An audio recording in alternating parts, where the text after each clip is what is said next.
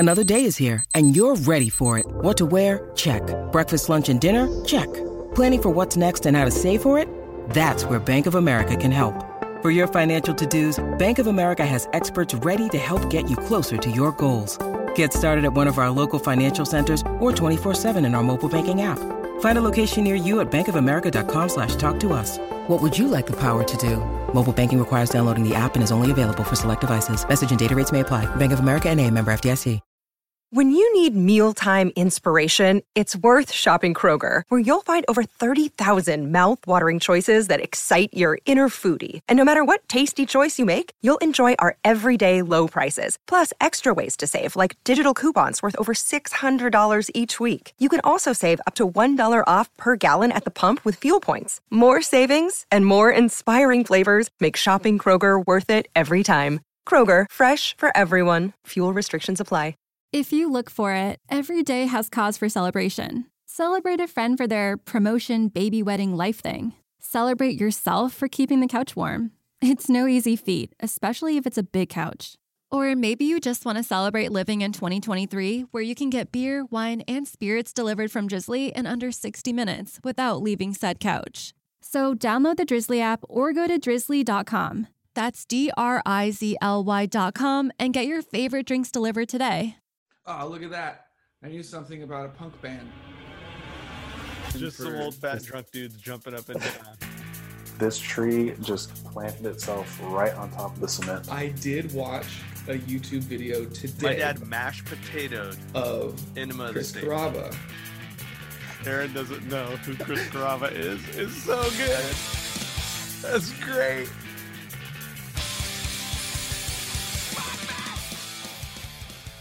Welcome back, listeners. We're excited to introduce this. Good job, Aaron. He got distracted because Mike held up a shot glass.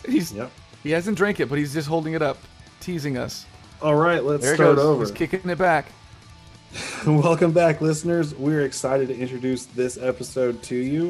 We got another great one and some stuff about punk rock and what we're listening to. I get the impression you're not happy with that, Aaron. What makes you think that? It was the way that you were just leaning away from your microphone as you continued to talk, and you just were like... Mm-hmm. I thought he was doing it because as he was leaning back, he was also flexing pretty hard. No, I was stretching, not flexing. And as we have documented well on the show, Aaron is a beefcake. I just want to make it clear that we shouldn't edit out any of these intros that didn't go quite as planned. I think this still is the intro. Just keep going? Yeah, even when we talk about the intro, yeah, we leave it on. Yeah. And when you hit your microphone and it makes a loud noise. Was that me? Yeah. Did I bump it? No, it was Aaron. Oh. He's like, let me just flex my bicep. I didn't hit my microphone. I did just now. This is the top quality stuff that we know you're here for. Mm-hmm. Anyways, let's Aaron mentioned we do have something pretty exciting for this episode. We have a guest that we'll be talking with in a little bit, but as always, just a brief conversation about what's been on the playlist. I want to go first for a couple reasons. I have two things that I have just been listening to over and over and over. I want to say I appreciate this, Jesse. I want to commend you for your selfless act of going first. Yes. The first will not be last. The first will be first. Praise the Lord. I think did I do that right? I don't know, Jesse. You're not like, Catholic. did you He's quote trying to it cross correctly? himself. You guys can't see it. Jesse was trying to cross himself. I did like my shoulders and my head. I don't or your heart, and then like a kiss to the sky or something. Is that right? Whatever, man. Can I phone a friend and ask him? First, Jesse, talk about music, something you actually know something about. Nice. Okay, so I've been listening to just two things over and over for a couple of weeks now. The first one was just one of our most recent episodes. We talked with Jeremiah and Joe from Slick Shoes, and I just can't stop listening to their newest record. It's called Rotation and Frequency. It is just great. there is so much unbelievable punk guitar. I would even say like skate punk guitar coming from Jackson. He just, oh my gosh. He's incredible. Like, You're having another moment, dude. We already did the episode, Jesse. We already did the episode. I know, but when we first talked to them, I hadn't listened to it very much. And since we talked to them, I've listened to it over and over, the full record at least 24 times. And that's not an exaggeration. I keep listening over and over. Okay, so that's the first thing. And then the second thing, I didn't start listening to this because of this episode. Our guest is going to be, cat's out of the bag. It's going to be Jake Kiley from the band Strung Out. Strung Out is not a band that I have been into for very much time. In fact, even when we were talking with Jake a week or so back, or two, I don't remember how long ago it was, but I had only really listened to their newest record called Songs of Armor and Devotion. Aaron recommended it to me a while back, and I gave it a try, and I really liked it, but Strung Out still wasn't a band that I would say I was a big fan of. They've been going for 20 plus years, however, I never gave them any of my time. But the album that I've been listening to over and over actually isn't Songs of Armor and Devotion. It's their record that came out before that, Transmission Alpha Delta, which I cannot stop listening to. It's literally over and over. But the whole record is fantastic. A few of my favorite songs are Spanish Days, Nowheresville, Go It Alone, West Coast Trendkill, Black Maps. There's just song after song that just hit just perfectly for me. I really, really love it.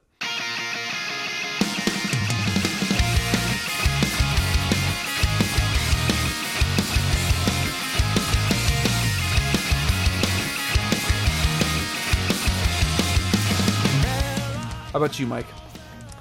I have been listening to quite a bit of music. I've been jumping around a lot.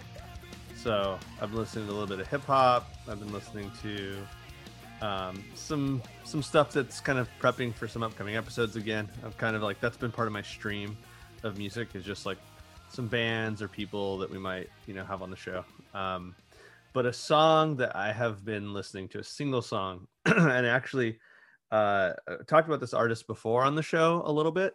Kind of comes from like the fringe of the punk world, kind of the alternative punk scene of the 90s.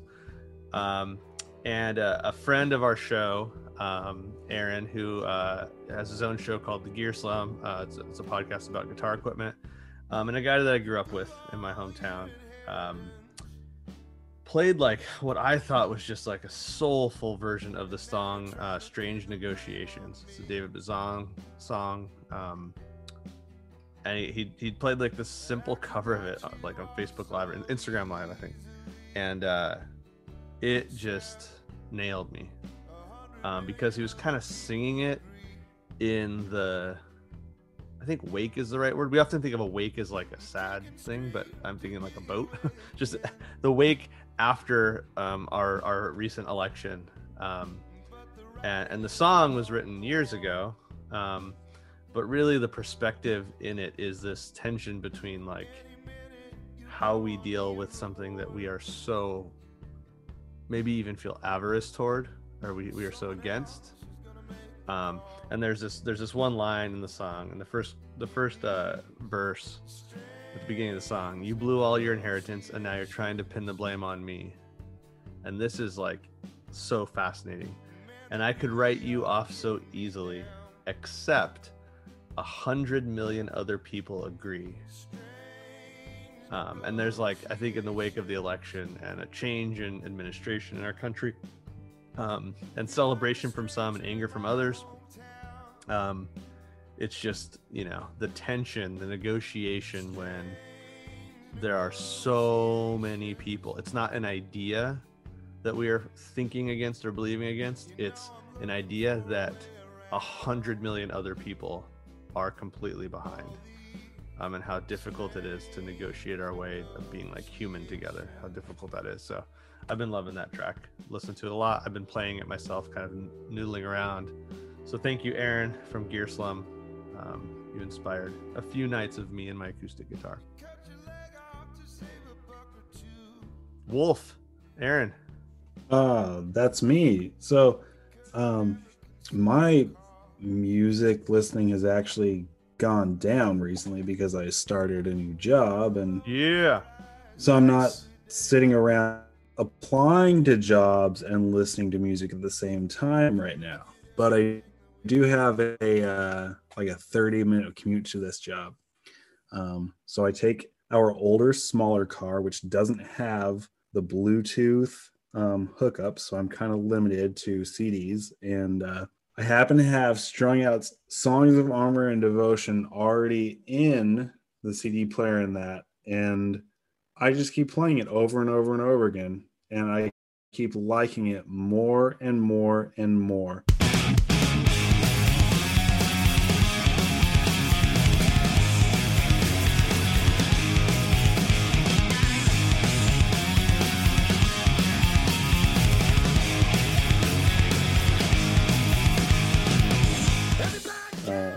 And so much on that CD, I think, feels a lot more relevant now to, like you were talking about, our current election.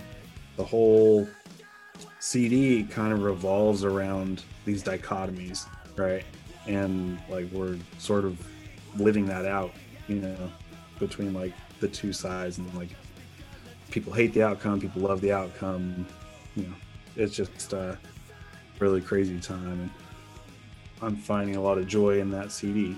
But I've also been listening to a Wilhelm Scream quite a bit, and yeah, just constantly playing that. They're a band that I got into maybe a couple of years ago after not listening to them when I should have. But wait, you started listening to them? I started after you had not been listening to them before? Yeah, I know. It's, I want to get the chronology correct here, Aaron. Uh-huh. There was a time when you did not listen to them, and then you started listening to them just immediately after that time. Yeah, I wouldn't say just immediately. It was like a slow build up. This is so stupid. Just get out of here. You get out of here. No, I don't know. Keep drinking my tequila.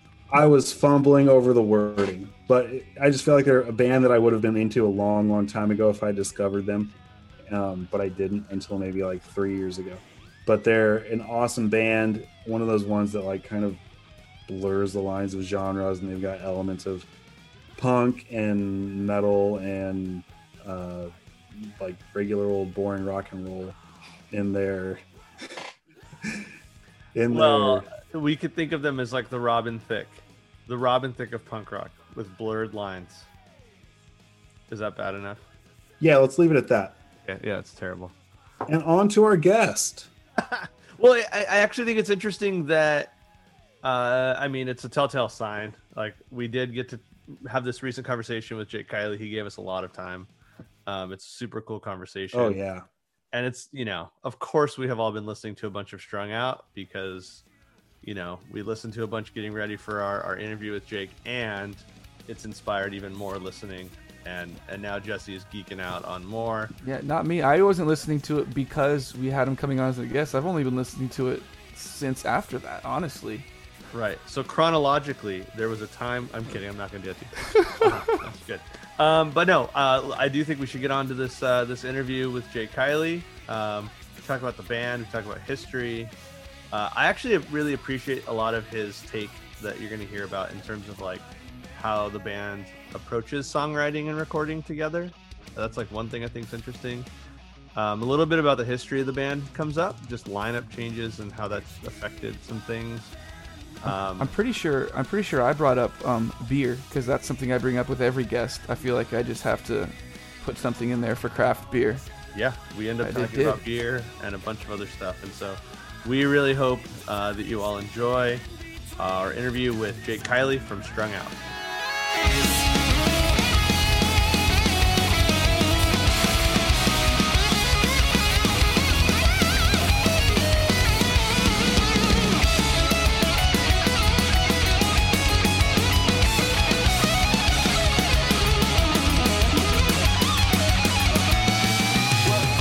Can you guys hear me?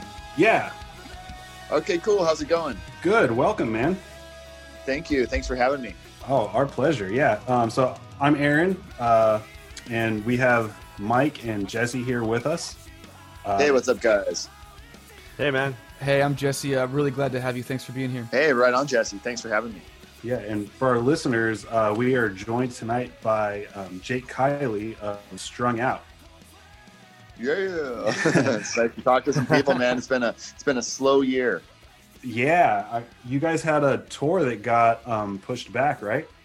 Oh man, yeah, we had 4 or 5 things pretty much totally booked. Tons of shows that were already on sale, sold out, like stuff that, got pushed back 6 months and then another 6 months. And right now, we're looking at hopefully doing stuff in the first half, like maybe next April, next May. But I suspect that that'll all get pushed back till next fall, depending on things. Yeah. I think the last thing I heard was your Canadian tour with Death by Stereo. That was kind of just postponed, right? Are you guys sticking to that? Yeah, that was like the first thing it was like the end of March was when that was supposed to happen. And like 2 weeks before we were supposed to leave, everything got put on hold. Then, all shows were canceled, or postponed. So yeah, we're hoping to do it with them again, but it's so up in the air now, and who knows when everyone will be. Hopefully they'll still be available to do it, and hopefully the clubs will still be available to do like the routing. Yeah. But everything's going to get switched around. We'll make do with however it works. Yeah. But yeah, man, that's crazy, dude. It's just been weird, just trying to get through it, trying to keep practicing, Yeah. So are you guys able to like get together and practice or what? Yeah. We were getting together like right when it happened. We still kept practicing like a few times a month, like once a week at least. And then that kind of fell back to maybe once, twice a month. And, not a lot, like, when you don't have any dates in front of you and you don't have a reason, I'll just practice guitar at home. I'll practice all my stuff. I'll go through the songs and I'll work. I actually do a lot more guitar playing, I feel, this year than I would have on a normal year, because when you're on the road, you don't really want to play guitar outside of being on stage. Yeah. It's kind of the last thing I want to do is touch that thing. So right now I'm actually playing probably an average of like, I don't know, 3 or 4 hours a day. So hopefully we'll all be in really good shape when things are back on. Yeah.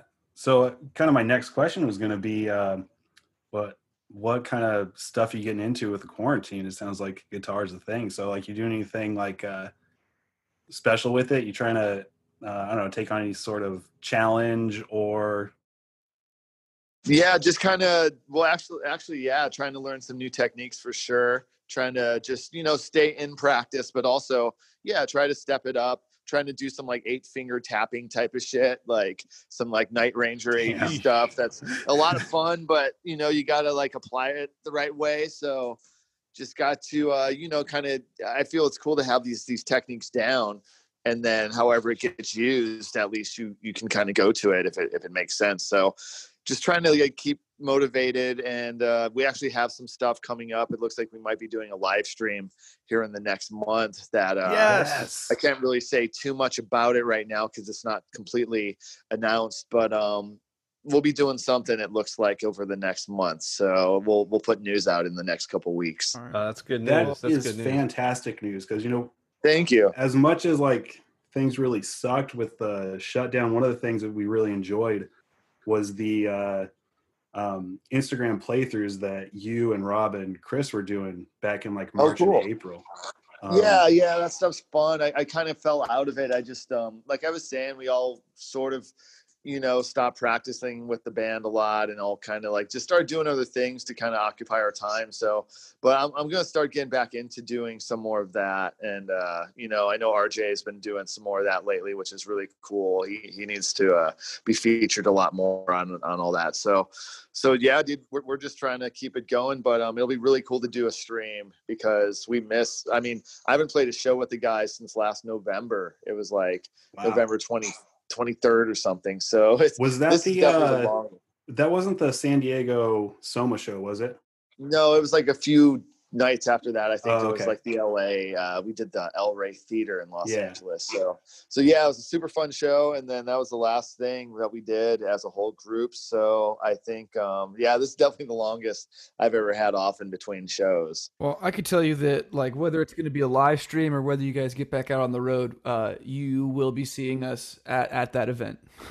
Thank you. That's killer, man. I'm stoked to hear it. We appreciate it. We can't wait. Yeah. So Jake, you mentioned taking on some new guitar stuff. Is there any new music that you've been listening to yourself? Yeah, there's always some new influencing stuff, either getting back into old things or trying to check out some new things. That band Johnny Booth, they're a hardcore band. I thought they're from England, but I think they're from like the East Coast. Those guys are pretty sick. I'm not sure if you guys have heard that. Same thing. Yeah, they're fucking pretty gnarly.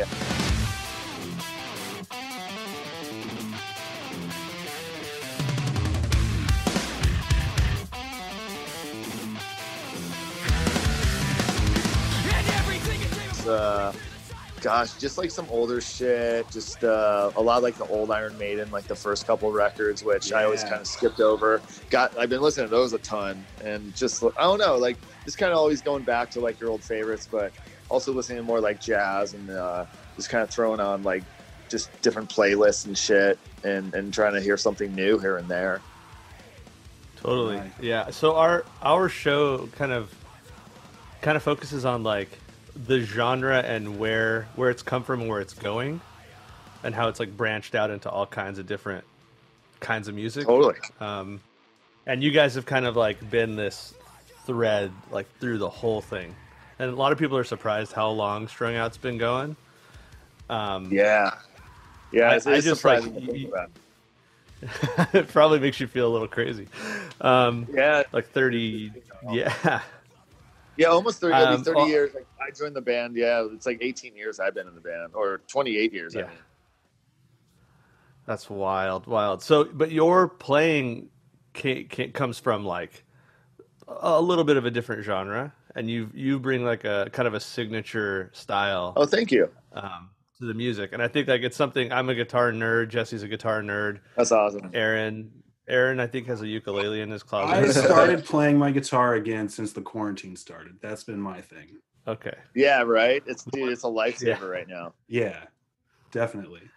So I just wanted to know about that, like that, and share it with some of the listeners. That history of like you bring in, some, and there's like you bring in a chop that like is different. It's special. Sure. Well, thank you very much. I think like we're always trying to like, put our own little flavor on everything. Everyone wants to add their own 2 cents on the song. And if Chris writes all the parts to a song, I'll still play the parts kind of the way I would, and then kind of put something in that way.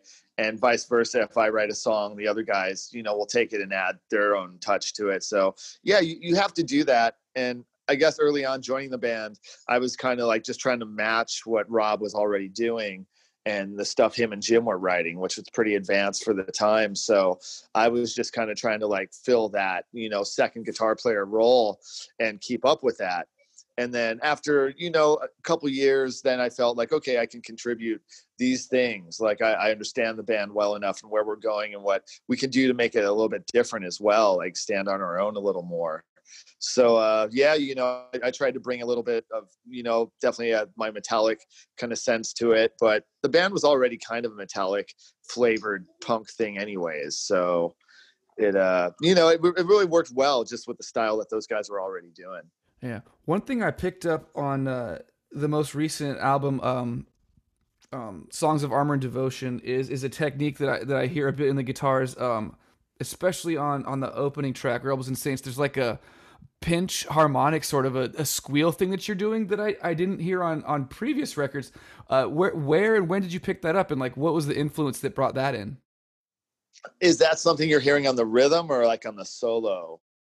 Well, I mean, it's kind of throughout the whole thing. Do you sort mean of like maybe like in between like a rhythm, a guitar part? There'll be just like a little. It's on like the riff, the little runs. Uh-huh. It's on those little like riff. Yeah. Sure. Well, yeah, because playing the rhythms like Rob has an inherent sort of squeal in his playing. Like he's he plays with a lot of attack, and he almost played with more so in the early days. Like if you listen to Suburban, that album, like that guitar tone is so like high end and kind of nasally, and that's a combination of a few things.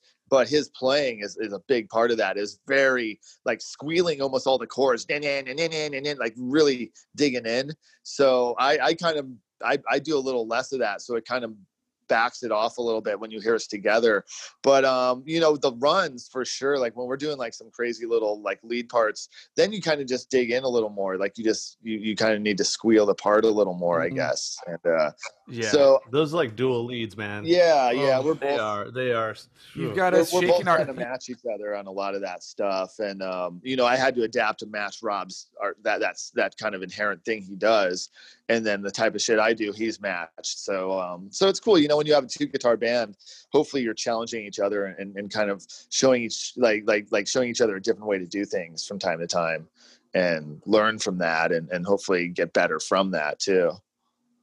Well, I'm completely obsessed with that record, so that's cool, man. 2 or more thumbs I guess up. it'd just be the way we've adapted to play to each other. I mean, I wouldn't say it's something we certainly didn't discuss it or anything. It was just maybe that's coming out more in our newer albums or something. But that last record, the guitars sound good on it. It's not like my favorite like guitar tone ever or anything like that. I think everything works well as a record, but like the guitar tone doesn't blow me away. Well, it does blow me away, so maybe I'm just the noob then. That's cool, man. I'm very happy to hear that. It shouldn't blow me away. I should always be trying to do something better than anything I've done.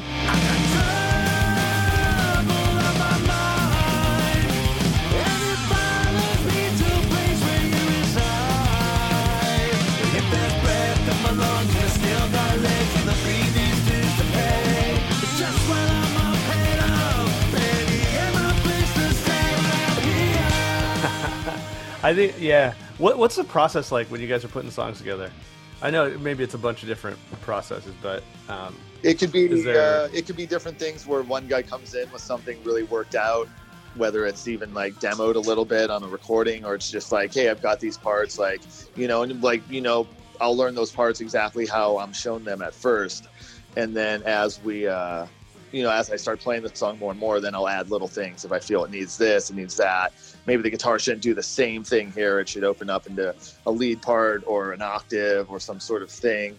Then, that shit all comes out really just organically. And it's we're both like, Rob lets me do whatever I want. And unless he has something very distinctly in mind, or if it's an obvious, sort of thing. But it's cool. Like we never feel like boxed in, like in our writing. So usually someone shows us like a pretty complete thing.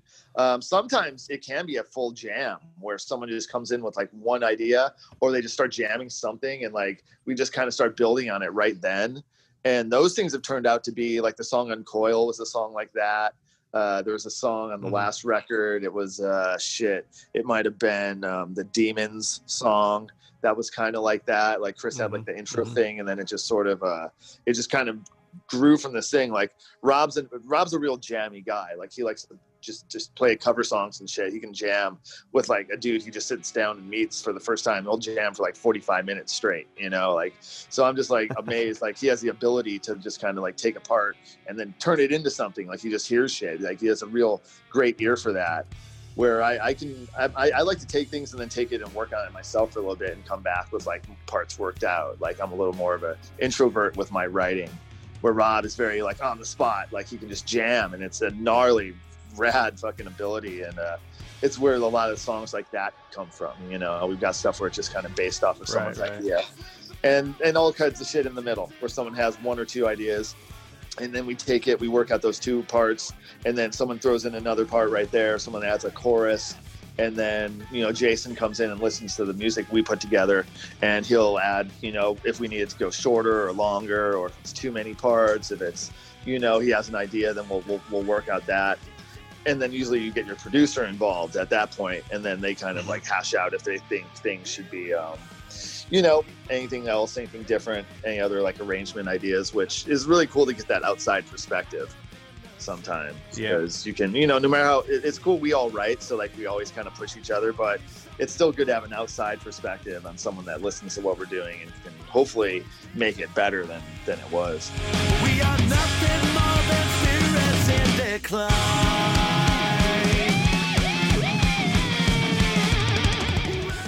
When you guys are at that point when Jason comes in, do you, because he's doing a lot of lyrics, I'm imagining. Yeah. And you have something that's fantastic music wise. I just wonder what that is like as a band when you're. I mean, maybe we'll speak specifically right here about Songs of Armor and Devotion.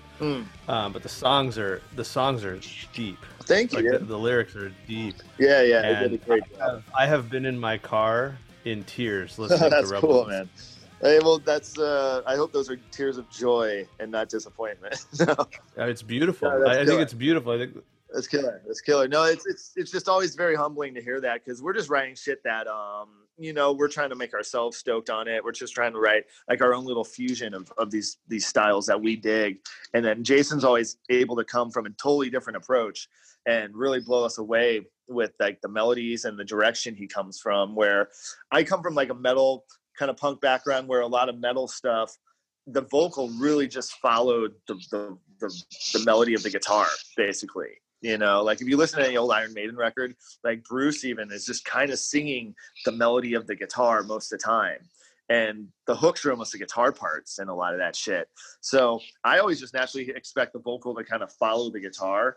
And then I'm always stoked to hear Jason come from like some totally other direction that, that doesn't just follow the guitar. It contradicts the guitar sometime, or it complements the guitar. But it just, it's somewhere that I would have never thought to take the vocal from. So yeah, that's where he's great to come in and not just be like a dude that kind of just, adds another layer of the same melody that's already there with the music. Like a lot of metal kind of just does that. So that's where we get like a lot more range is from him. And he has more like an R&B kind of like classic, everything from classic rock, like old school, like Motown R&B kind of style, like traditional punk, like new wave, some metal background, but Jason's not like I said, the metal as the rest of us. But that's the great thing, is he's not just coming from that metal singer direction. He definitely challenges the music with that. And I think that's what makes all our records, what they are and as varied as they are. Yeah, it sounds like you guys are very open and not like terribly strict. Like I know in some bands, like someone writes something and it has to be exactly that way, but it sounds like you guys like really give each other freedom to attack the song. However, I think so. And I think that's why we've lasted this long too, is because we all love each other, but like we don't hang out all together all the time. Like we have very separate lives from each other, but we need this in a way. I don't know, we all need it in our lives. And I think that creative element, the fact we all feel we can still contribute. And I think about that. Like, what if I had the chance to be in some really big group, some really gnarly mega band, but I was just basically told to play these parts. And this dude writes it. I get to play gnarly huge shows and have my own bus or whatever, but fucking, I'm just playing this dude's parts. And that'd be interesting. I mean, sure, you want, like, you'll take the gig for sure, but like I feel really happy being in a band that I do have a stamp on it, and I'm able to really put a mark on the stuff and make the song better if I can, and that's a cool thing, and I'll take that at the level we're at than even having like some really larger like success level, but not being as creatively contributing. That'd be difficult for me, I think. Yeah, it feels like that situation, like how you guys do things, really creates a very authentic sounding. Like everything you do sounds authentic, right? Like no one thinks that Strung Out's a bunch of phonies, right? But you also this really, I feel, creates these diehard fans that we see in the Strung Out world. Like people that love Strung Out always love Strung Out. It is a very honest representation. Like what you get from our albums is really like where we are at that point in our life.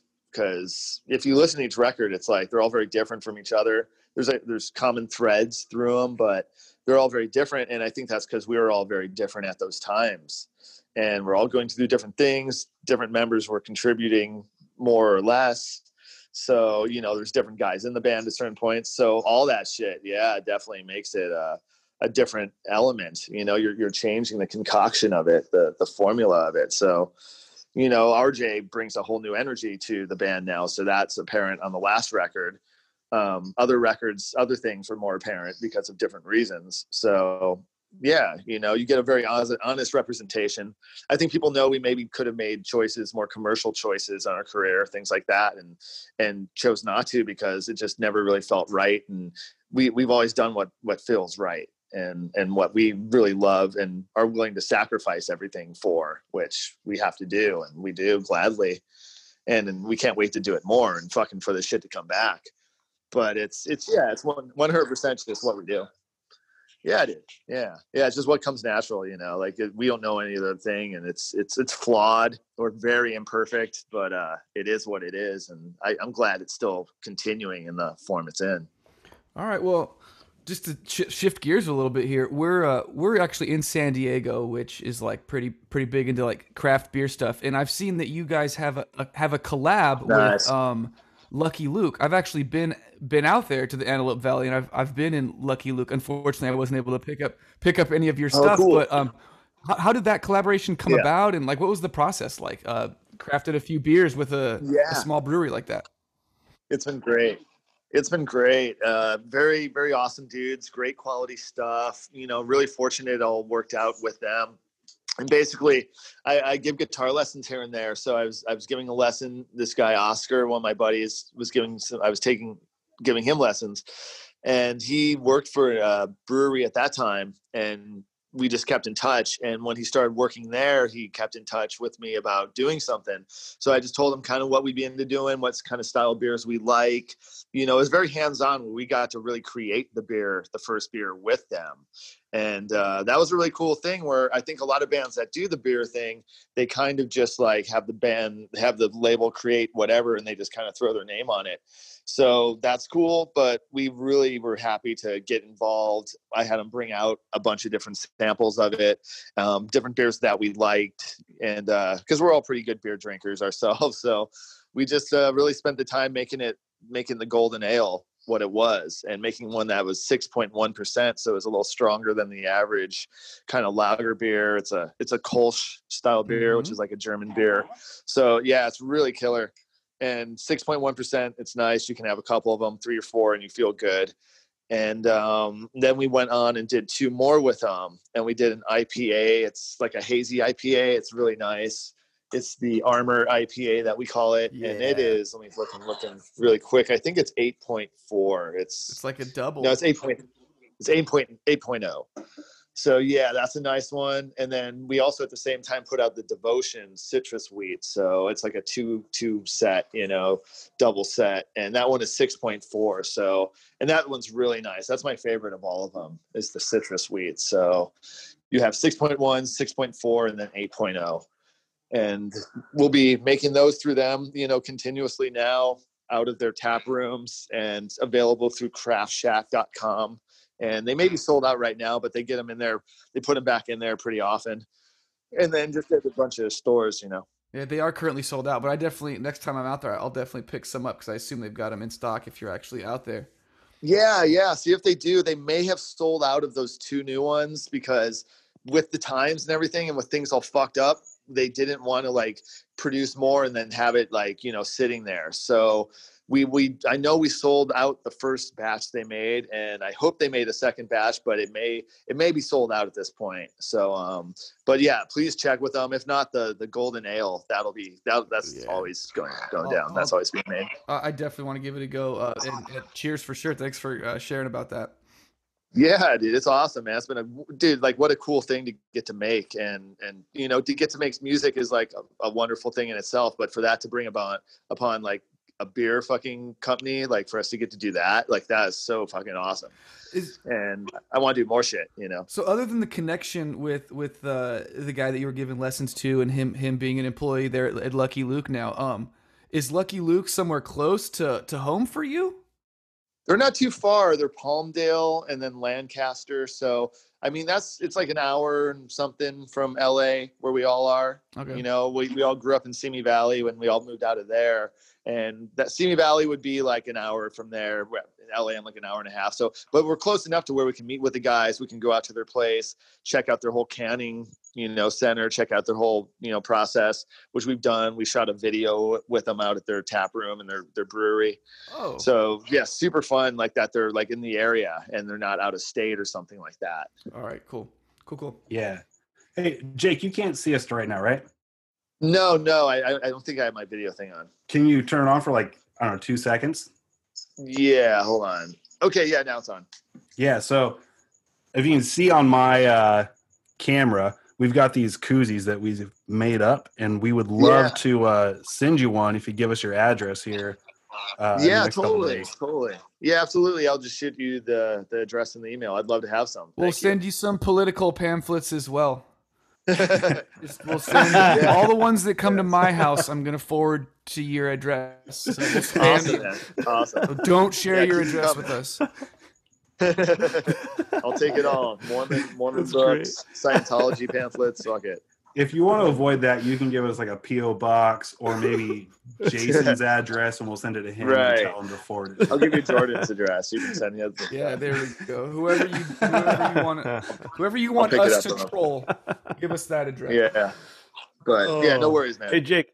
So that I'm assuming in some way that helps support the band. If in no other way, it just like keeps it like people want this. Well, yeah, it's been a really cool thing, and financially, it's been somewhat. We made something off it. It's small time to where you can't really get it out of California. Like it's a kind of outside of Craft Shack. Craft Shack can ship it, but otherwise, like you can't really get it in the stores because there's all these like local alcohol laws, and it has to go through like the alcohol, tobacco, like people in every state, and it's just kind of a pain in the ass, and especially getting it to like Canada or Australia or other big markets for us.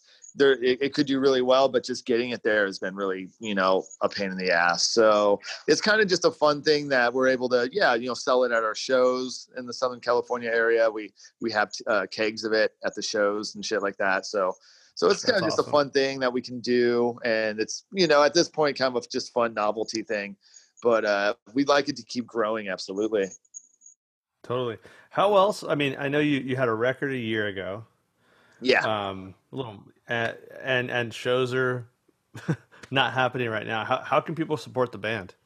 Well, there's not too much. We have an online store. It's like strungoutofficial.com. You can go on there and you can buy, we're selling like shirts and masks and all the going shit. But, pick up a shirt if you don't mind. But otherwise, there's not a whole lot you can really do. Just wait around for this stuff and come out to shows once it's back. And, how about hitting up Fat Wreck? Yeah. Support Fat. Absolutely. Go on there and buy something, get them, help them out because they definitely have helped all of us out. And, it's hard times for everybody. It's just weird because you feel it. Like I'm so used to being gone half the year and so conditioned to touring half the year, basically, that I feel it not being out there. Like it's weird. And I just keep thinking like, I got fired or something and like I'm not doing it, like, and I'm missing all this shit. But then I start thinking, oh yeah, it's no one's getting to do this. Like everyone's just in the same fucking boat. So, you feel a little better, like, okay, like, we're all coming back. Like it is, but dude, it is weird not having a date to like look forward to and not having any shows to look forward to.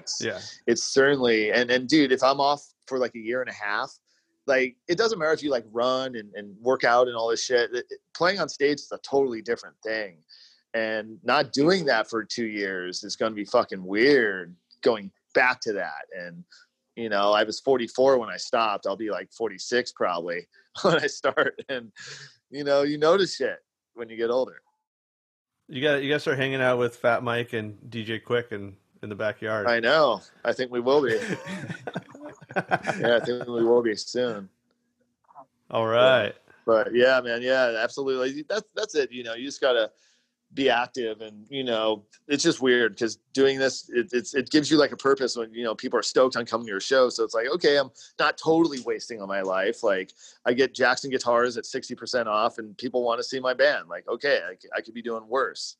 But then it's like a lot worse. Yeah. But then it's just like, shit, like when you don't have anything, it's like, what am I learning? You know, like I'm trying to work on like the Bill and Ted's, like fucking the guitar thing, like in the middle of Bill and Ted's when they're like at the mall and shit. It's this fucking extreme. Like that band Extreme is his fucking thing. So anyways, I'm just trying to learn all these like shreddy things because there's like not much else to do. So man, you brought up Bill and Ted. This is a great interview. Yeah. I got excited for the favorite new one. movie of all time. I haven't seen the new one. I'm kind of scared to see it. They look all old and like looks like it's. They look really old. I mean, know. Ted, Keanu looks like Keanu, but Bill looks like shit. I don't know. I just don't know if I want to see him look like dads and stuff like that. So. It's a good movie though. Is it good? So this is like it's good. It's a big part of my life. Yeah, I liked it, Jesse. Jesse, you were in the air conditioning. I liked it. I'm wagging my finger. I was pretty disappointed, but don't let my disappointment stop you from seeing it because you have to see it. Right. I consider. Thank you. You have to see it. This is Mike. I consider myself a Bill and Ted connoisseur. Like to the most. I have a Bill and Ted Wild Stallion tattoo on my back. Oh right, yeah. So I'm in it. Oh, yeah. But I love the Bill and Ted drop. Dude, yeah, they're great, dude. That movie was fucking awesome to me. I remember like, being so stoked on it and like Rufus and fucking. You know, when it went into that part in the mall and like Beethoven's like fucking playing it, I was just like, dude, that's like the sickest guitar. I'd probably been playing guitar for like a year at that point, so I couldn't really do shit. I could like play Led Zeppelin shit. So like, you know, it was like a goal to like get to that point. So now it's like fun to like be able to kind of do it. And you know, not that I can do it like that yet, but I'm getting there. You know? Totally. I don't have anything else to do. So yeah, I was wondering. So I asked a question earlier about just like. You come to this music from like a metal background. I know you're a big Van Halen fan. Right. But you also have mentioned, you know, punk bands and hardcore and some other stuff. Yeah. A big part of what we talk about is just kind of like where it's headed. Yeah. And we're seeing like collaborations in different ways and the genre kind of splitting and changing. And there's some weird stuff where people think some stuff is like some stuff sucks. When really it's just music. Sure. Well, so I just wonder, like your thoughts about, like, you know, where is this all headed? Because you guys represent like a shift, right? Like, I grew up like a huge Stephen Edgerton fan, right? Like huge. Oh yeah. And I like, this crazy melodic guy with these weird things he's doing. Yeah. They're so beautiful. Mm-hmm. And that was a change from like 3-chord punk rock. Totally. And then you're out there. You guys are just like dual lead shredding like. A punk rock version of Boston or something. Yeah, right? Like these like beautiful like ringing out solos, like chasing each other. Where do you think we're going? Yeah, well, no, that's cool. Thanks. The Stephen Egerton thing is awesome because he for sure is a huge influence for me becoming interested in punk rock guitar. Like not thinking it's just the Ramones and stuff that's basically bar chords and very limited guitar abilities. When I first heard Descendants, I was like, holy shit, like here's a band that has great musicianship, like this dude's ripping and like these chords are awesome and weird. So yeah, dude, that guy, him, Chris Hanna from Propagandhi, Fletcher from Pennywise, like, you know, Fat Mike, all the NoFX dudes, like those dudes were like, okay, shit, like this type of punk rock is completely like challenging and is very metal based. It's very metal-esque, but also more just right to the parts that I like.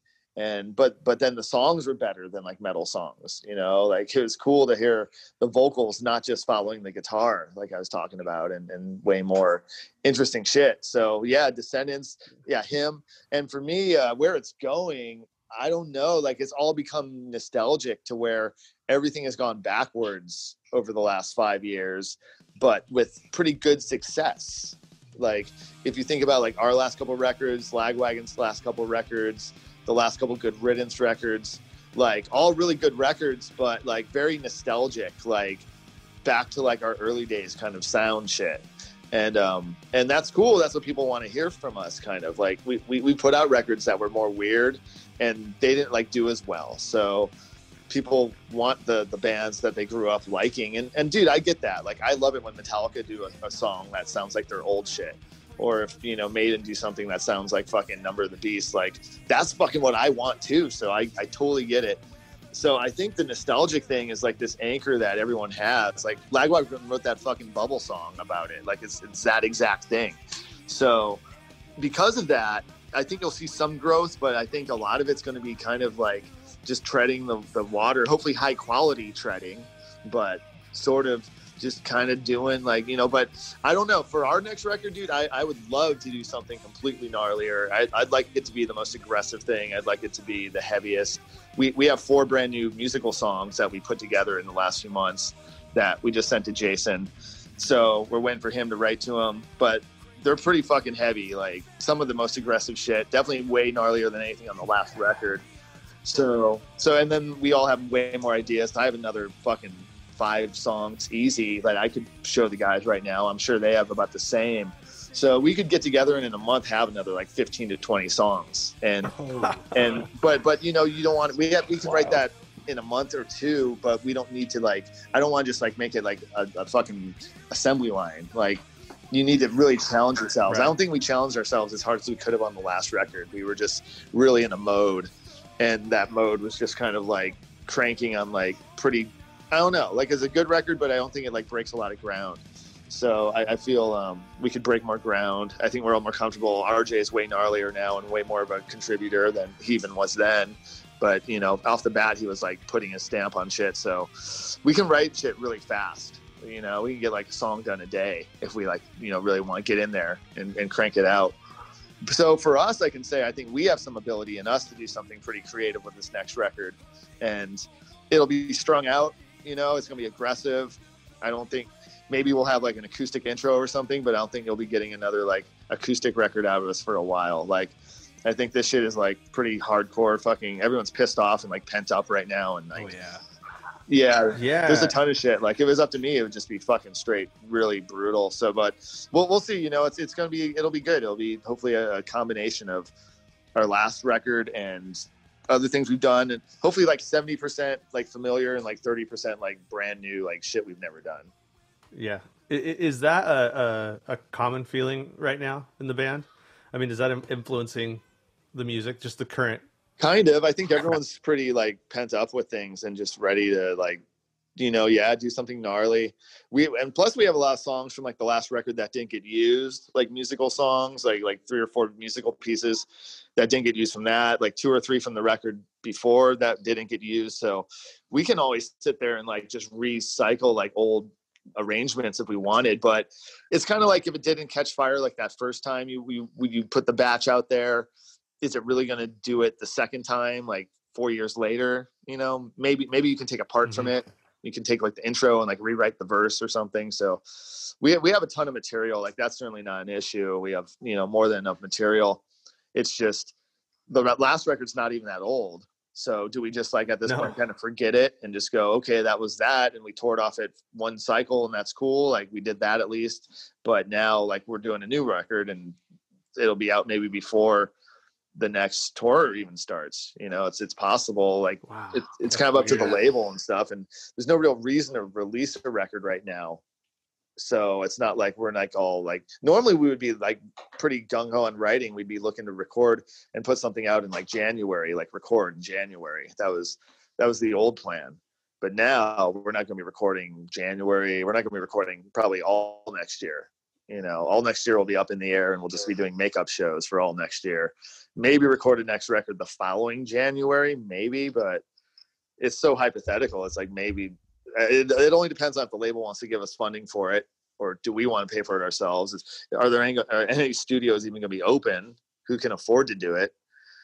You know, are these dudes? Totally. There's so many like weird who knows type of things, and I feel bad for bands that like just put out their record like a month or 2 ago, or you know, had it scheduled to come out in April and then it came out and no one could do shit behind it. Like that sucks. You know, I feel bad for bands like that, and I feel bad for bands that were like on their last leg, like doing like farewell tours for like, you know, the next year or something had planned, and maybe they're like older dudes, and that was kind of like their last time to like be able to do it, and now it's just fucking done for them. So like that's a bummer, you know. So we just had Slick Shoes on last week. Oh, right. And they just released a record this week, or a couple days ago. Nice. Like when we're recording this. That's cool that they have something. And yeah, it's like, hey, yeah, after 17 years, we're like, yeah, all right. Right. A record. Yeah, bummer on the timing, you know, that's just the whole thing. Yeah, and we've had a couple of bands on that released records during this time, and yeah, it's just, I don't know how you support it. It's tough. I mean, you can like download it or buy it, like whatever you can do that way, but like that's the whole thing. No one ever made like enough money off your record to like live or like be a band. Like all the record did was pave the way for you to play more shows and get more people coming, and then hopefully the record like would give you enough money to like buy plane tickets to like travel on and stuff. You know, you could like fund things with that income, but it was never enough to be like, oh cool, we can take the year off and just live off record sales. So, and especially now, so it's weird, dude. It sucks for those bands. Like it all makes me just go, Slayer like fucking did it perfect. Like those motherfuckers like played their last show. Like, it was like January something, or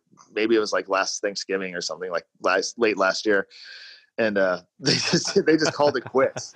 They're like, we're fucking done. And they were planning retire. Yeah. They retired 2019. And they look so fucking, everyone was like, dude, no way, they're coming back. And I was like, how are they not going to be able to like come back, like to do gnarly tours? Like, it just seems like that temptation would be so gnarly to like keep touring when you're that big. But here you fucking worked out good for them, dude. Here's the Slayer. Here's the fucking Slayer. I had just like my own little guitar nerdy question. I know you play Jacksons. Yeah. Amongst them. Yeah, sure. And I've seen some shows where you have some other stuff up there.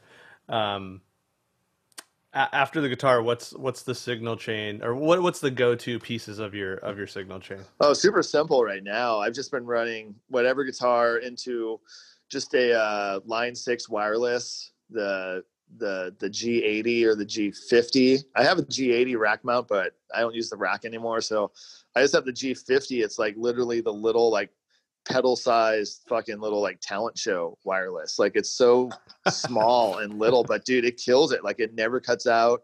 It sounds great. It's digital, so like there's super good. Yeah, you run all over the place too, man. It's good. Like you're all over. Yeah, we all kind of get around, so you know it really matters to not all be on cables. If me and Chris are both on cables, then it's pretty fucked, and then Jason gets in the middle of one of us for sure. So yeah, like the wireless, it's so worth it. The G50, it's like $300, and dude, I'm telling you, it doesn't cut out. It's rad.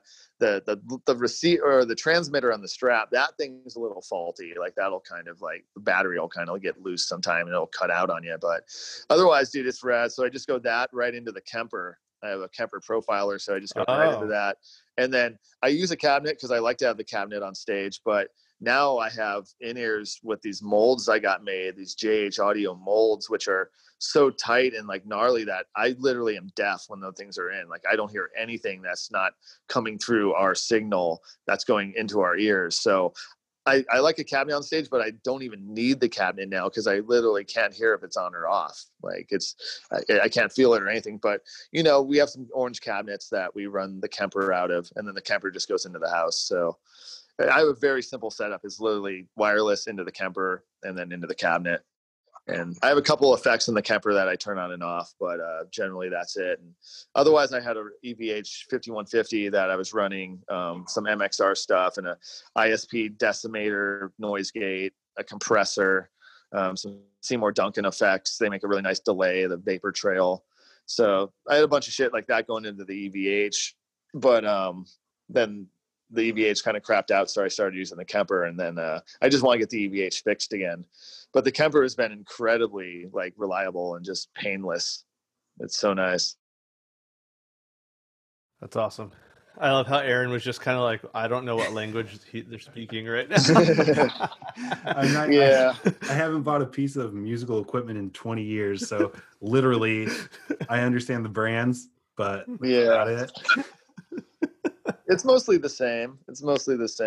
You know, but now you can buy like video game amps that just, they have like all these built in. It's like a PS4, but it's all amps. So I can just like dial through all these different amps if I want. And then, you know, that like, it's a digital like simulator, but it recreates the amp perfectly to my ear. And when you're in the mix and you're coming through the speakers in the room and with the room sound, like, I don't know, dude. Some guys like swear that they notice a difference, but I really can't. And in the big picture, it's so easy. It's just like, I don't care. I don't give a fuck if it sounds a little worse, actually. I like the fact it sounds worse.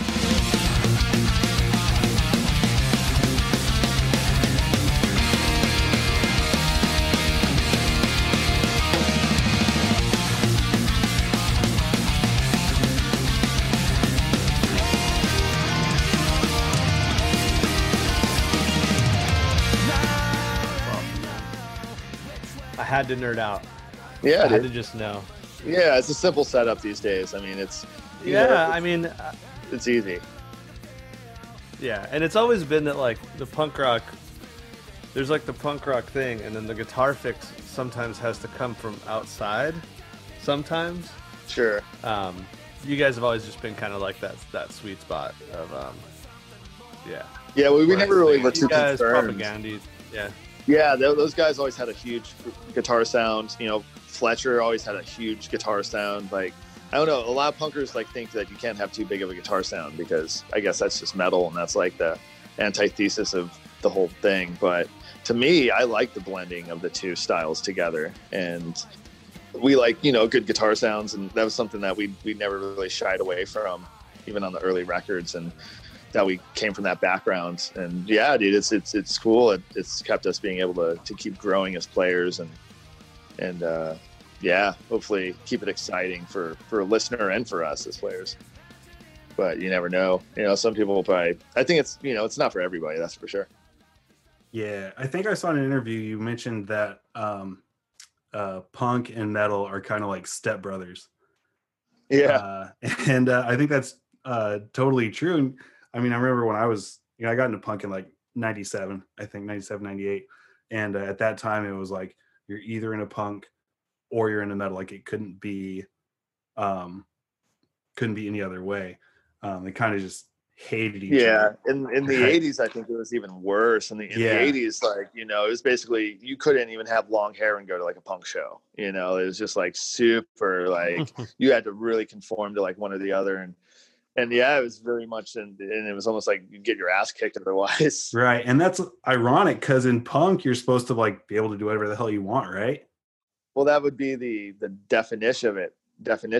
But it just, yeah, a lot of people, there's so many purists in it. And that's true of, you know, all sorts of styles. But yeah, definitely in punk rock, there's a lot of that. And, you know, it's almost like they look down at you if you're too good of a player and stuff like that. So, you know, it was kind of like not cool to be like doing guitar solos and all these things, but it sounds better in the song than not having it there, you know? Oh, absolutely. Yeah, and we've gotten past it. We've gotten past the, like, it's not cool to try. Yeah, way long ago. You know? But in the 90s, dude, it was like, in the 90s, it kind of felt like, okay, like we're almost pushing the boundary, like doing like all these like pull off, like Too Close to See, like that solo and stuff. Like, it was like, wait a minute, this is like borderline, like shreddy, like, and so we kind of stopped like pushing ourselves. We were kind of like, we're just as good as we need to be. Like, so I feel I neglected my playing for like years just due to that, like due to the fact that I just had to like get to be as good as Rob. And then once I was that good, it was like, well, I don't really need to like push it anymore. Like, you know, we're already like kind of on the boundary of like being tasteless with this shit. So like, you know, at least, you know, let's just keep it here. But then once like things got like the whole level got stepped up, it seems, you know, like in the 2000s, like way more people started playing like better, and like there's a lot more flashy players. So it became more of like, okay, cool, I can get back into the shit that I was playing like, you know, 10 years ago now or 15 years ago, and try to get back to my roots a little more, which I did. And so now you hear a lot of that more, you know, Van Halen-y metal kind of background, even probably more so than on those early records. But yeah, no one really gives a shit at all anymore.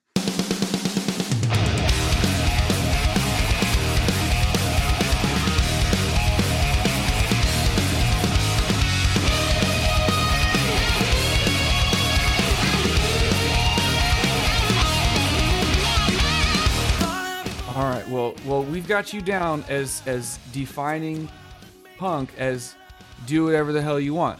Yeah, that was always it. Because I mean, sometimes that's something that coming up here occasionally is like, well, what's punk and how does it steer from other genres? What makes it so unique? Well, it's do whatever the hell you want. Yeah, totally right. It could be, I mean, like New Wave was considered punk, ska was considered punk. Misfits, Metallica was kind of considered punk, like back in their like first inception. So it's all it's more the attitude than the musical sound. Do you think? So Jake, you are a tone guy. You care about this. You want your guitar to sound a certain way. Yeah. Do you think the improvement in production has also pushed this? Like, to bring up Descendants again, you guys have worked Blasting Room before, I believe. We never have. That's the one place we haven't actually. Oh, you haven't? Okay. Yeah. I thought you had stuff like mastered there or something. We may have, on something, but yeah, I never recorded there. But I just remember when I was a kid, that was like the dream. Yeah. Like, when I was in high school, it was like, oh man, we want to record the Blasting Room. It was like, that's like the spot. For sure. And it also, I feel like it represented a pivot point, kind of like, hey guys, we're not just nothing wrong with recording in your garage or your whatever. Mm-hmm. But it's like, here's this band that we all know, and now they've got this thing going. Yeah. And and the whole point is like, let's make it sound great. Oh, totally. And so like, and now, and now you can do that a lot of places. Totally. Do you feel like that has pushed you as well? Just the quality of the recordings?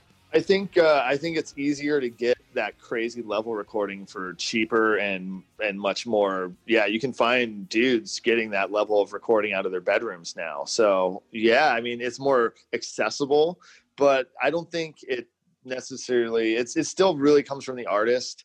It's made it much less fatiguing. Like sitting there having to do like 20 takes of something because you keep flubbing like some part, or having to wait for someone to finish their takes because they keep flubbing some that shit sucked, dude. And that was exhausting. And you're all sitting there, you're paying by the hour in some big ass studio. Like that shit was stressful. So it's kind of nice that that's gone. Like now you're just like, you're in there, you got all the time in the world. You can just punch something in and clean it up. So you can just like fix the parts like piece at a piece, if you want to do that, just one little piece at a time. And it just, I think you can push yourself. You can make yourself overproduced, I think, and probably do so much that it's like almost hard to like do it live, add so many things that it's like unrealistic to even like try to do it live, and some people, can probably get into that trap, but it's, I think, it ultimately comes down to the artist, and the producer, the person working the system. And just because they know how to record doesn't mean, that they don't know music or how to like really work with an artist. And that's super important. I think it really comes down to more of just, the chemistry between whoever the engineer is. But I think you can, like, I think Transmission Alpha Delta sounds better. And we did that with Kyle Black in a small little studio. But he's, got this killer ear. He knows exactly what he's doing. He knew how to get the sounds he wanted and the sounds we wanted. And I think that record sounds better than some of the older records that we spent 10 times the money on and 10 times, the going into these big studios, way more expense, but just less, creative. Everyone was more stressed on the budget and stuff. So it was like less creatively fulfilling. And, so yeah, you can get a lot of great things done, and I look at that as like, a really cool experience for us having all the time with Kyle to spend on that record. And I think that's why it turned out really, really good is the time. We happen to have like, 4 or 5 months that we could work on it with him. As I suffocate through another life, sleeping like a wall. When the rain of hell like the one inside, and every breath of life, with every moment we can't define. Awesome. Yeah, I was going to mention, we just did a couple episodes going through our top 10 albums of the last decade, like the, 2010 to 2019. Oh, nice. And Transmission Alpha Delta was in the top 10. Whoa, that's cool, man. Yeah. Crazy. Thanks, dude. That's cool. I mean, it's one of my favorites. It's excuse me, it's my favorite sounding record of ours. And I think it was just a really good time. Like we were all on the same page, to make that happen. Cool. Jake, well, we are coming up on an hour here. We don't want to take up too much of your time. Right on, dudes. Yeah, no worries. Yeah, so we greatly appreciate your coming on the show, and thanks for having me. Like you got it. We talked about earlier, the focus of this is kind of like how punk has evolved and like come from kind of rock and metal roots and different genres, like coming off the punk tree. So one thing we would like to know is there like a genre or subgenre within punk that you think is underappreciated, that more people need to explore, or maybe even just like some bands or something? I mean, well, there's so many great bands that don't get the attention they deserve. I don't even know where to start. But just these days, it's cool. You can find more on your own. You don't need the labels to like tell you this is what to listen to or not. So there's so much more out there. It's really just kind of getting out there and looking for it. There's some really cool European bands. This band For Us. They're like a French band, really technical, really interesting. Band Satanic Surfers, you guys have probably heard them. They're really cool. A lot of good stuff from Europe, and Sweden's always coming out. That's really interesting. I like the more technical kind of stuff, obviously. Yeah. But there's great shit in all styles, and I don't know, like as a whole, as a genre, like the whole early fat record scene. Like obviously we grew up a part of that, and it's been very influential. But it never really gets any appreciation when people talk about it, like punk rock as a whole.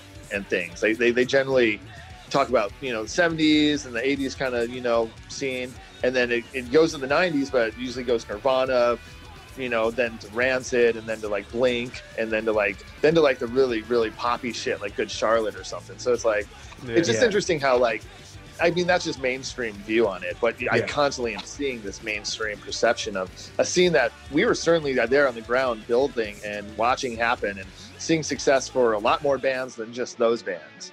And maybe not on the commercial level, but you know what? If you're talking about punk rock, you shouldn't be talking about the fucking commercial aspect of it. So, so in that regard, and like, don't even get me started on like guitar magazines and shit like that, and the amount of lack of fucking any appreciation for bands like Propagandhi and Lagwagon and RKO and even NoFX, and Pennywise, let alone what we've done. You never see those motherfuckers, any of them, get any appreciation in that magazine. And all it is just the same fucking dudes. They're talking about the same fucking old cats that, sure, wrote the book. But, dude, what about... And it's just...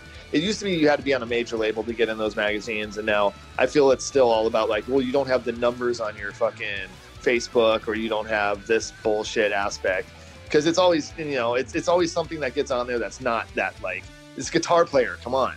Like, look at some of these groups out there putting, like a Wilhelm Scream, fucking put them in there. Oh, yeah. So, there's a whole thing, like, lack of, like, appreciation for what I see as a scene that rivals the 80s metal scene as far as guitar chops and technicalities in a lot of ways, and are some of the last great guitar playing bands, with so many bands dropping off, so many older bands retiring, and dudes that maybe can't really do it for much longer. Like, we're some of the last dudes holding down like this type of shit before it became like the 2000s kind of pop punk version, and then like the 2010s like just indie rock shit, where you're not going to find a dude playing anything but a Telecaster at Coachella now, and you'll be lucky if he knows 3 fucking chords. So it's like that's just kind of where shit is with guitar today. So I don't know. It's just, I feel like we're like this. Our whole scene was just overlooked, but you know what? That's kind of what keeps it cool. Like, if it was really big, if it was really, everyone thinks like their favorite band is underrated, and it's not that, dude. Like, the only people that are truly underrated are the musicians that never got to make a record, and never got to like play a show. Like, if I've gone to tour off this, dude, I've gone to do all this shit. I'm not saying I'm underrated or anything like that, but it's just a thing of like, I look at the dudes I grew up worshiping and loving, and it would be nice to see them get like some more praise and some more, like, put them into the big picture of guitar players over the last 30 years, 40 years. Well, that's so perfect for you to bring that around full circle. You mentioned like where is the genre going? And earlier you mentioned that it was going towards like this sort of nostalgic thing, like getting some of the sounds and type of stuff back from right. late 80s, early 90s, including fat record sort of stuff. And then and then it's like what's being underappreciated right now or what's not getting what it deserves, and you just brought it right back around and said like some of this fat record stuff or even these European bands, just it was just great to hear you bring it back to all of that. No, well, thanks, dude. It's just totally true. And I mean, in my opinion, I just think, there's not to say like, I'm just happy to see people come to shows, and that at the end of the day, it's all about who's coming to your shows, press and all that publicity shit. That was never like an interest for really any of our bands. It didn't exist in the 90s. Once they started getting featured in magazines, it was just kind of like, I don't know. It was never an interest. It was more of just who's coming to the fucking shows. How many shows can we play a year? I don't want to, minimize what any other bands have done, but for us, it was just all about touring and just being in front of people and making that connection. So yeah, dude, we just can't wait for that aspect of it to come back around. Just the live thing. And that's at the end of the day, that's it, man. That's all we care about. Well, you put a really appropriate humble spin on it, but in our book, you and Strung Out, totally legends in the scene for decades. Absolutely. That's really cool, man. Well, hopefully we're just paying tribute to so many dudes that stoked us. So it's really cool that we can be like the next link to inspire, like, if some other kids get into it somehow through our scene, then that's fucking really cool. That's great. Yeah, that's really cool. So thank you guys very much. I appreciate it. I can't say thanks enough for allowing us to get to do this and still caring about a band like us that, after all this time. And, we're super psyched. It's just a weird fucking limbo, and it's weird having what I feel is our best lineup and what we have the ability to be our most intense, year. And for it to just, but then I just go, okay, wait, it's not just us. It's fucking everybody is in this situation. Like, oh yeah, we're all going through this. So it's going to be an amazing thing when it comes back.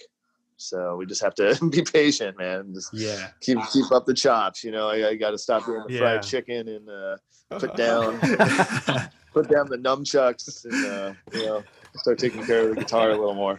Cool. Well, as soon as you can play a show, we'll try and hit you up, because we'd love to maybe get together with you guys at a show, and do a quick please chat or something. You guys got my email. So when it comes back, when I think we'll all be very stoked about it. So yeah, dude, please email me and I'll get you guys all in for sure. Please. Yeah, that'd be great. Cool. And so for our listeners, Jake, you mentioned earlier that we should expect a live stream of Strung Out pretty soon, right? Yeah, we'll be making an announcement, I would say, in the next week or two from now. You'll put that out in like Instagram or yeah, like whatever. I mean, Instagram, Facebook, all the horrible platforms that people get their information from these days. We'll combat that with a little bit of truth and real information about a live stream. And it won't just be us. It looks like it's going to be a thing with a few people. So awesome. I can't really announce more than that right now. But maybe even by the time this comes out, it'll be a thing people know about. But hopefully here in the next month or two. So it should be cool. That's great. So put some positive stuff on social media for once. We need some Strung Out. Can we please? Yeah, that's it'll be nice. Yeah. So awesome, dudes. Well, thank you guys all very much. I appreciate it. All right. Thank you so much, man. You have a great night. All right, dudes. All right, take it easy. All right. See you guys. All right. Later.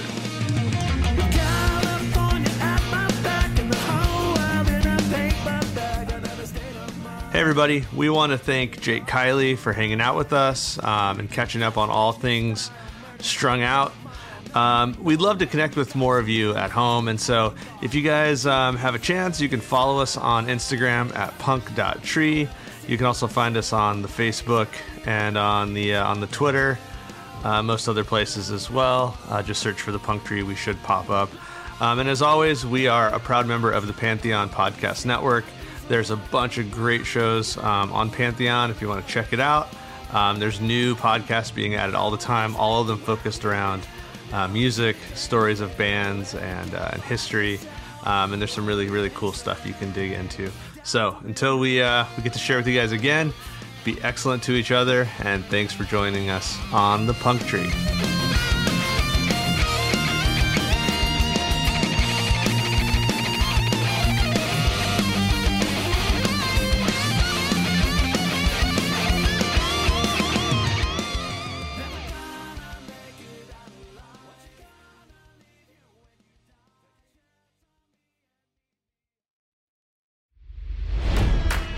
It's NFL draft season, and that means it's time to start thinking about fantasy football.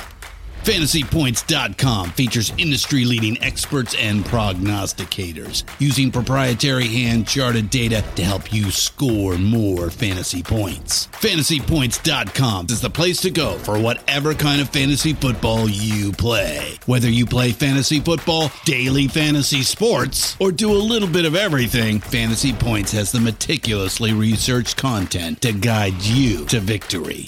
And why wait for the fall? Fantasy Points also covers the new spring football league, the UFL. Join the guru, John Hansen, Scott Barrett, Joe Dolan, and other massive names in the fantasy football universe with an exclusive offer. Use code Pantheon for 15% off any Fantasy Points package, including the all-in package, with access to every article, tool, and data nugget that Fantasy Points has to offer.